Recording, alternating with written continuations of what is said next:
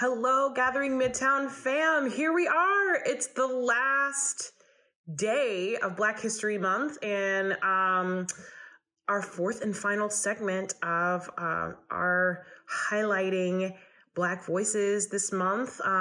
In the previous weeks, if you've been here, I've been giving you guys a Black leader of the past, of church's past, Black leader of the church's present, and a book review and a movie review.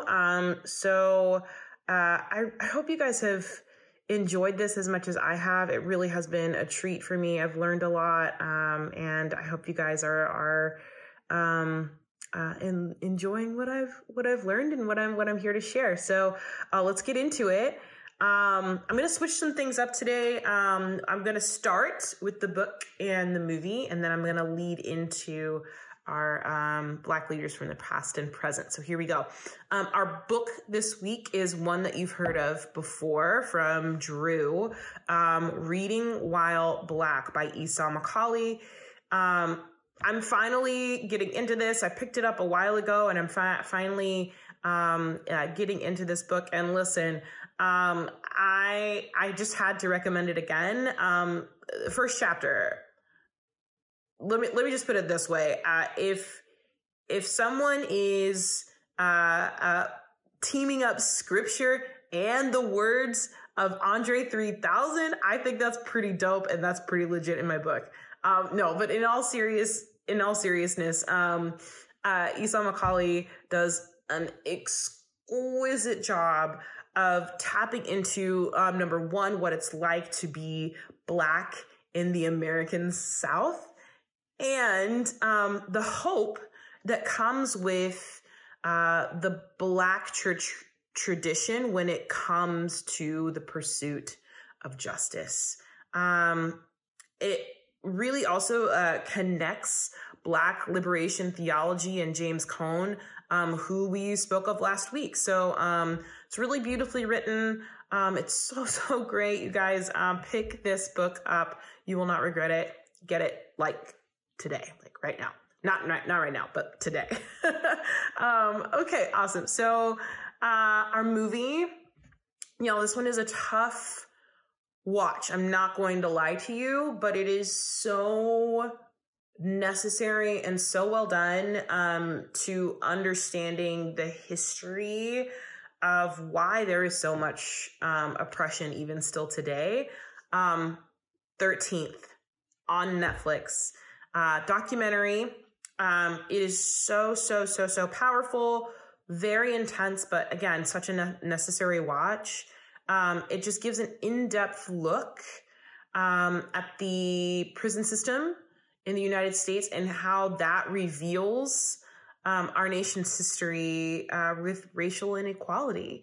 So again, this is I don't want to give too much away because I really want you guys to watch it because I think it's that important. No spoilers, right?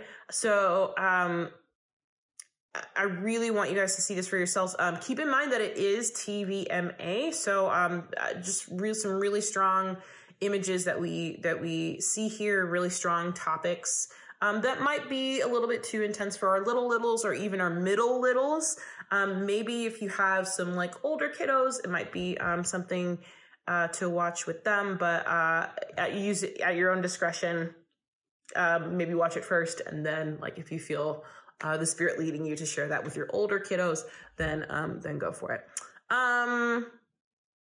Yeah. Okay. So let's get into our Black leaders of the present and past. So we're going to start with Carlos Whitaker. He is an author, former worship leader, turned author, which is interesting.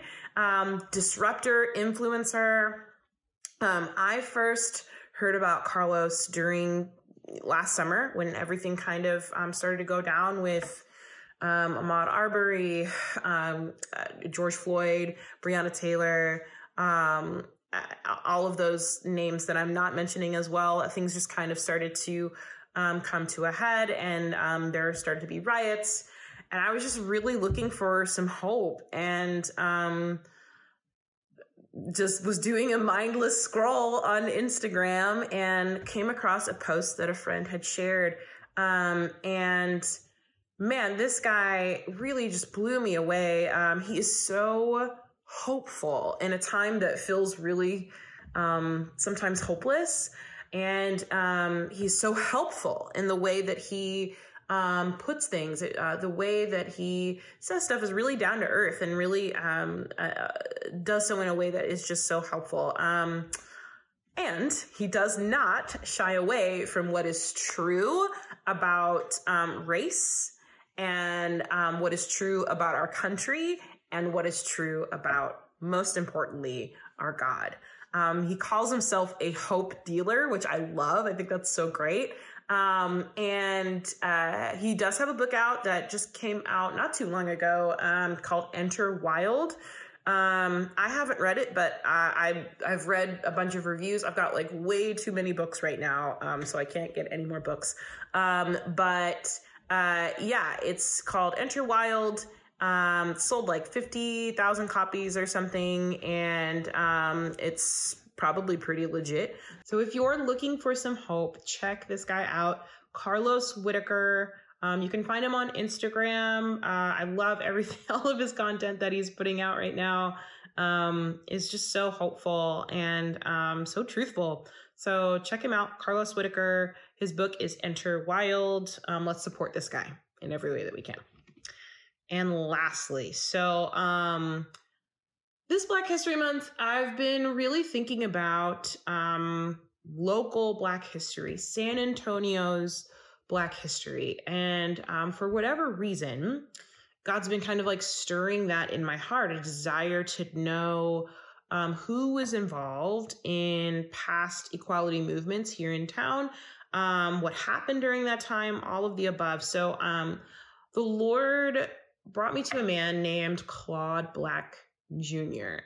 Black was born in 1916, was the pastor of the East Side, historic East Side Church, Mount Zion First Baptist Church.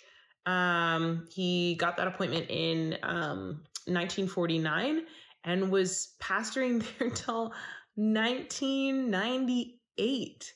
That is so long. He was known for bringing leaders to speak at the pulpit. Supreme Court Justice Thurgood Marshall, civil rights lawyer Percy Sutton, Barbara Jordan, and he was one of the first Texas senators after Reconstruction. During the civil rights movement, he was a key figure in our state. He had correspondence with Dr. King, Lyndon B. Johnson, quite often, and is credited for, get this is amazing, he is credited for founding the city's first Black credit union. I'm not sure that we really understand how amazing that is. That is bringing a different level of prosperity to a community that really, really needed it at the time. That's amazing. Just mind-boggling, the things that this man did. He led many peaceful marches and sit-ins in the 1950s and 60s, and he served 4 terms on the San Antonio City Council from 1973 to 1978, and was this city's first Black mayor pro tem. Pretty amazing. So this man was a titan of the faith and did so many things for our community. And I think the reason that God was like stirring these things in my heart and leading me to research the life of Claude Black was to remind me, and ultimately all of us, of this. The movement for equality and justice here in our city, the roots are deep. The roots in our community for those movements are deep. they're right here in our backyard. God has already been at work on these things for a long time. So that tells me a couple of things. Number one, that he is always on time with these things. He's always working on these things. And he cares about these things. Even though I care about him a lot, he cares about them way more than I do. So I wonder, church fam, I wonder, as Black History Month comes to a close, how are we going to carry out the legacy of men and women like Claude Black in our own community? He was born here in San Antonio, and he did amazing things where he was planted. And so I guess that's my prayer for us as we close out Black History Month and these segments, is that God would reveal to us the roots of our city, the roots that have already been established in our community for equity and justice, and established so by the faith community. That work has already been being done. So where is God calling us to join him? Where is God calling us to say, where is he saying to us, come on, come with me, come join me, come play in this work with me. So that's how we make it all year round. That's how we get into this work all year round, and not just make Black History Month a month-long thing. Let's make it a year-long, a lifetime thing. Church, thank you so much for giving me the opportunity to do this. This was so much fun for me. I've got a bunch more recommendations, so if you are curious about anything else, or are searching for any more books or movies, or just figures that you want to learn more about, please holla at your girl. I'm here and ready to share the knowledge that I have and to learn from you. I'd love to hear some of the leaders that you look up to, the leaders that have meant something to you, books, movie recommendations, all of that. I want to hear from you too. So thank you so much. Have a blessed and joyful day, and we will see you next time. Bye. Today is the second Sunday of the season of Lent, and I've heard from many of you who are living into the spiritual practice and are experimenting, and more than anything, are finding new and simple ways to draw near to God. And I just want to say, well done. That's good stuff. I'm loving hearing how you're playing with this. This Lent, we're using the language, hug your cactus, as a creative way to encourage you to turn to the issues in your life and surrender them to God, whether that's sin or whether that's pain or wounds or suffering, anything in your life that is painful. We want to encourage you to do what we call hug the cactus. If you don't understand what that is, we talked last week all about that. I encourage you to go and check that out. If you've been around any spiritual direction or counseling, you may have heard that phrase or a similar phrase called sit in your weeds. Or if you've been in the 12 steps or in recovery, you've heard the first step is admitting you have a problem. And so hug your cactus, sit in your weeds, admit you have a problem. They all say the same thing. In order to find healing and freedom and deliverance, you must first turn to your problem and face it. And in a very odd way, embrace it, so that you can actually surrender it with all of its pain and all of its hang-ups to Jesus. All of us have one of two postures when it comes to facing God, facing our sin, facing our cactus, or even facing one another. We either hide from God in our sin, or we bring our sin to God and we hide in Him. Where are you right now? Are you hiding from God and running from God and trying to cover your sin from God and from others? Or are you hiding in Him, allowing him to cover your sin, allowing him to deal with the cactus in your life. I know the phrase hiding in him seems a little obscure and Christian cliche, and we'll get to that later. But today, in a very kind of indirect way, I want to point out that pride is one of the main obstacles we face when hugging our cactus or dealing with the pain in our life. And that's because pride is designed to keep us from coming clean before God and others. Pride keeps us from hugging our proverbial cactus.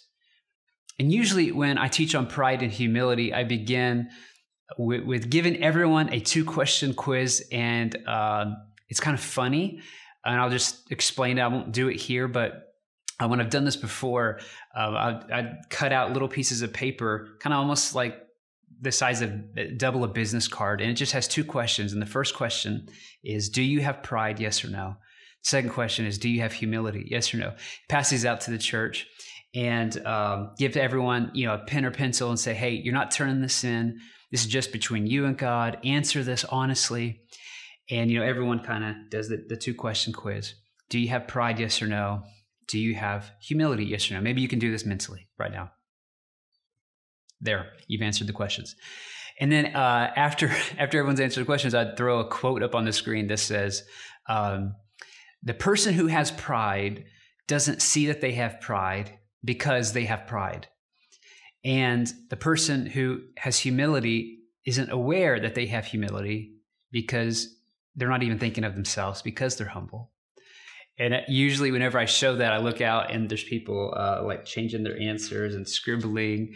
And it's this hilarious and also kind of brutal kind of process of when we aren't aware of the pride in our life, it's probably because we have pride in our life. That's the catch-22 of pride. And the moment that we begin to think we're humble and have humility is probably the exact moment we've lost it, because the humble person doesn't think whether they're humble or not because they're humble. And so if you have a Bible, I'd love for you to turn with me to Psalms chapter 32. Psalm 32. As you turn there, I'd like to note that Psalm 32 has a connection with Psalm 51. If you know Psalm 51, you know the weight and the depth of that. We read Psalm 51 on our Ash Wednesday service that was online. If you don't know Psalm 51, that's okay. I encourage you to look it up. It's one of my favorite Psalms. And Psalm 51 is this confession. It's really a public confession that King David makes in the wake of his sin with Bathsheba coming to light. And the context of that whole ordeal is in 2 Samuel, not 1 Samuel, 2 Samuel chapters 11 and 12. If you've never read that, I encourage you to sometime read 2 Samuel 11 and 12. I know kids are maybe in earshot of this, and so I'm going to try to be as PG as possible while summarizing the context of 2 Samuel 11 and 12, which will make Psalm 51 make sense, which will make Psalm 32 make sense. And so it's important that you have this in your mind. But essentially, in 2 Samuel 11, what we learn is that King David, one day, instead of going out into battle, which would have been his job, he decides to go up to the roof. And that was a very intentional, strategic decision because everyone would know when women bathe and where they bathe. And so it wasn't just that King David was getting some fresh air. He knew that was the time when women would go out on their roofs and bathe. And so he's intentionally seeking out that form of sexual pleasure. And there's like words, now there's Google and things. But for King David, he didn't have Google or magazines. He had his roof. And so he's engaging in that type of behavior, which is like problem number 1. Problem number 2 is that he sees Bathsheba and he feels entitled to her. And the text says that he actually sends some messengers to go and get her. And if you've ever heard of David and Bathsheba, you know kind of what happens. What's often, when this story is often told in church, it's usually described in the context of adultery or David had an affair with Bathsheba, which is really an unfortunate sanitizing of the story. If you read the text, the word says he took her. And there's a word that starts with the letter R that we would use today to describe what when a man takes a woman. King David does that, and he engages in this abuse. We live in a Me Too world now, and this story has just a fresh sharpness to it because we see Bathsheba would have been in the Me Too movement, and this is right here in the scriptures. So Bathsheba gets pregnant. Her husband is out to battle, and David now has another problem on his hands, which is his son's going to get found out. And so he conspires to have the troops withdraw in the heat of battle to where her husband would die. And so now King David, among other things, has now added conspiracy to murder and to cover things up to his list of sins. He is cultivating a zero-scape garden of cacti in his life. The crazy thing about the story is he almost gets away with it. It happened. He was able to do this to Bathsheba. He was able to cover it up by having her husband killed. And either nobody knew, or probably more likely, there was such a system of the hierarchy at work that if people knew, there's nothing they could do because he's the king. So what's fascinating about the story is the Lord sees it all and is not pleased. And so he sends the prophet Nathan to go to David to confront him. I'm guessing that Nathan really didn't like that assignment, and given the nature that King David had just conspired to kill a man to cover up his sin, it's reasonable to assume that Nathan thought he could suffer the same fate. So he goes. He's brilliant. He tells King David a parable about a rich man taking advantage of a poor man, and instead of sacrificing, it said the rich man sacrificing his lamb for a guest, he takes the only lamb that the poor man has and he sacrifices it. At the end of the story, in 2 Samuel, King David stands up and he's very angry, the text says, and he demands justice. And he actually, he says this man ought to be, dealt with, and he should restore. I think it says 4 times what was harmed. King David actually makes a case for reparations here. This is like a fascinating, today these are all trigger words. You got a man in power and in position engaging in abuse and hiding it and covering it up. We could never relate these days to people doing this. Nervous laughter in the other room. But when David sees that someone else does it, he is angered and he demands justice and he demands some form of repairing the damage. And he says, this man ought to be dealt with.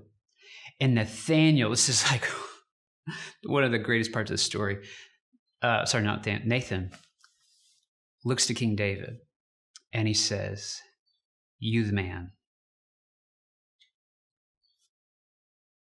You the man, David. You're the one who did this. And David has a choice.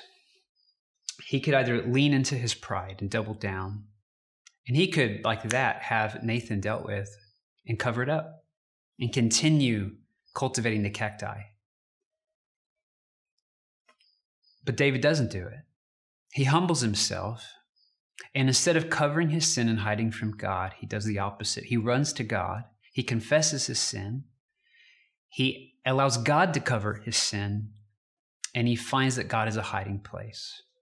Okay?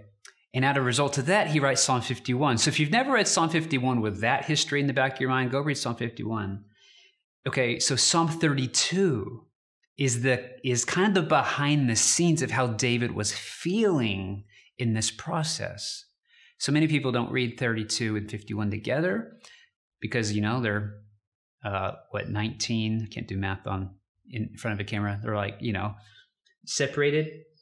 But it's a fascinating testimony that David gives us in Psalms 32. So let's read it. Blessed is the one whose transgression is forgiven, whose sin is covered.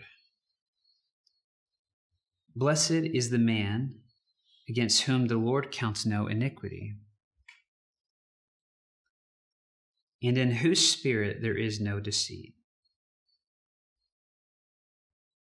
For when I kept silent, my bones wasted away through my groaning all day long. For day and night your hand was heavy upon me, and my strength was dried up as the heat of summer. Selah. Now, when you read Psalms and you see that word Selah, what it means is just stop and don't keep reading and let that sink in and think about it. So I want to point out a couple of things here and then just give you some time to Selah, to just let that sink in. The first two verses here kind of start with a beatitude. David says, blessed is the one whose transgression is forgiven and whose sin is covered. And I'd love for you just to hold onto that word covered here, that he is speaking, that it is blessed. You are blessed. You are happy when God covers your sin. And that word will be mirrored here in a moment. And he also says, blessed is the man whom the Lord counts no iniquity, and in whose spirit there is no deceit. In the story I described of King David, there's a lot of deceit there, right? And then think about, he's writing his experience here. When I kept silent, when I refused to hug the cactus, in other words, my bones wasted away through my groaning all day long. And then check out verse 4. For day and night, your hand was heavy upon me. Sometimes we feel the heavy hand of God and we resent it. And we try to do all sorts of things to get away from the feeling of the heavy hand of God. Do you feel the heavy hand of God in your life somewhere? Is there a sin that you have not dealt with, that you just feel the agitation and the heavy hand of God coming upon you? And he says, my strength was dried up as in the heat of summer. We'll put this on the screen. I want to give you just a moment to sit and to pause and to Selah and to just allow God's Spirit to highlight something here to just chew on and meditate on.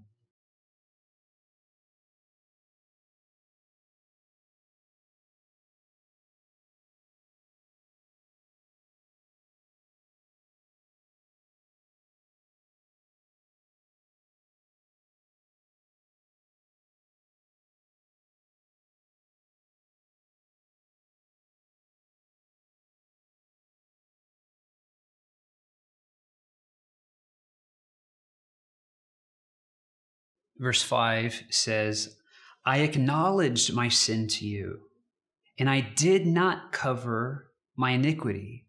I said, I will confess my transgressions to the Lord, and you forgave the iniquity of my sin.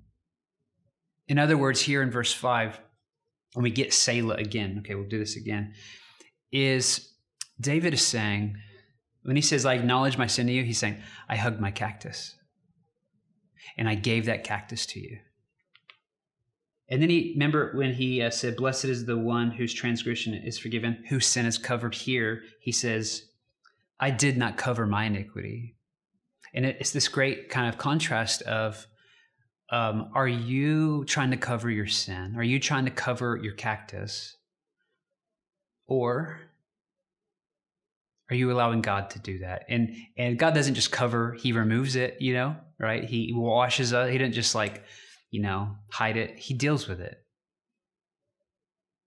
So we'll put this on the screen and we read Selah. And I want to allow you some time to just pause to let this sink in, what David is saying here in verse 5.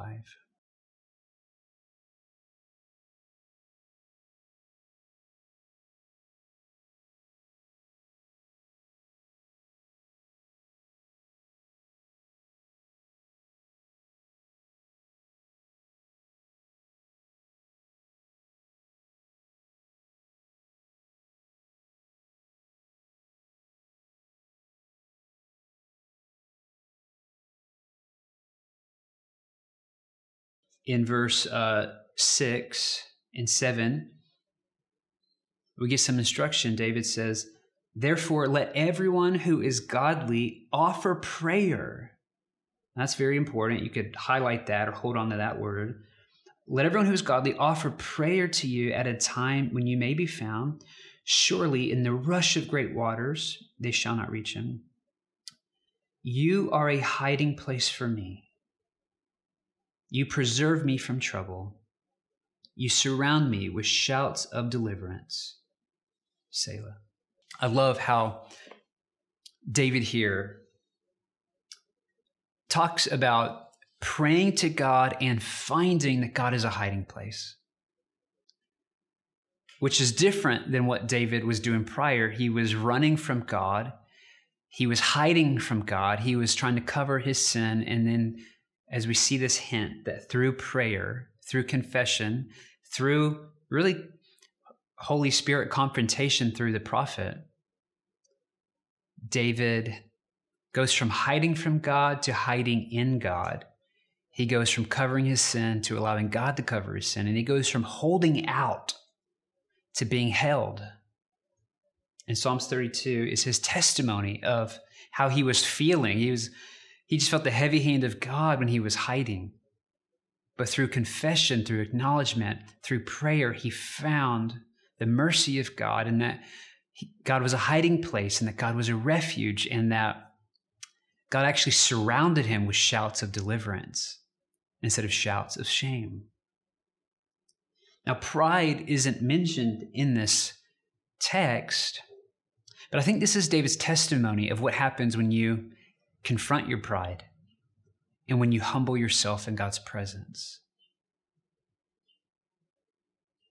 And I'd love to ask you, are there any ways in which your pride, even subtly, is getting in the way of you acknowledging that you have a cactus or that you've been cultivating a xeriscape garden of cacti?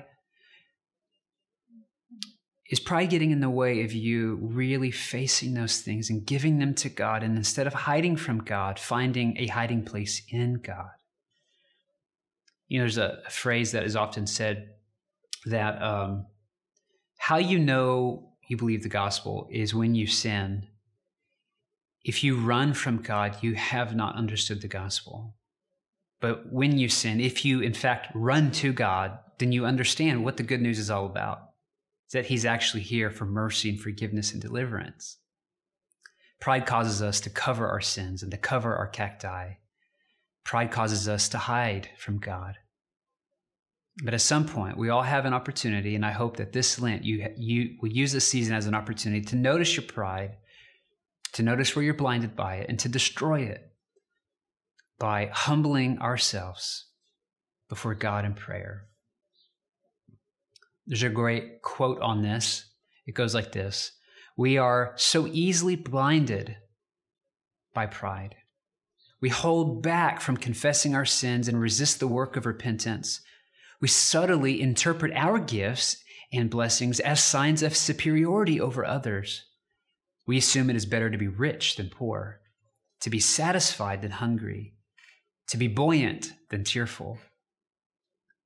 We readily form judgments of others and then downplay our own weaknesses.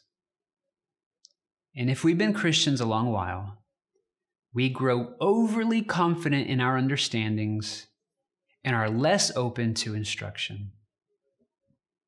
Finally, we tend to put more stock in correct words than concrete actions. And here's the deal. You don't need any more teaching from me or from anyone on how to run to God and come into God's presence and to find a hiding place in him. You don't need me to give you 3 simple things you need to do to move from hiding from to hiding in, and maybe they could all use alliteration. At the risk of being overly simplistic, all you need to do is come into God's presence and surrender and find safety and experience safety in him. I don't think you need more instruction on how to do that. But I think a story might help give you some inspiration and maybe an imagination for how to do that. There's an old story about a construction worker named Juan. And every day, Juan, when he would walk home from work after his shift ended about 4 o'clock, he would stop by his neighborhood Catholic church. And he would walk in at 4 o'clock. He'd sit on the back row, not talk to anybody, and he'd sit there for about 10 minutes, and then he'd leave. He'd do that every single day. After a few months of this, the parish priest came over and he noticed that Juan comes in every day at 4 o'clock. He sits down for 10 minutes and he leaves. And so the priest approached him and said, Juan, I see for months you've been coming in here and you're just sitting. And this seems like a really important and powerful place to you. Could you tell me more about that? And Juan said, oh, yes, you're right. This is a very important place. My time here is the most important part of my day. And the priest was like, wow, like that's quite an encouragement. And so he asked Juan, he goes, well, like I noticed you don't go in the confessional booth, you don't go light a candle, you just come in and sit down and then leave. And he said, well, like, are you praying? What are you doing? And Juan said, oh, I come in and I sit down and all I say is, Jesus, it's Juan. And the priest kind of looks at him and it's like, all right. Does Jesus say anything back? And Juan says, yeah.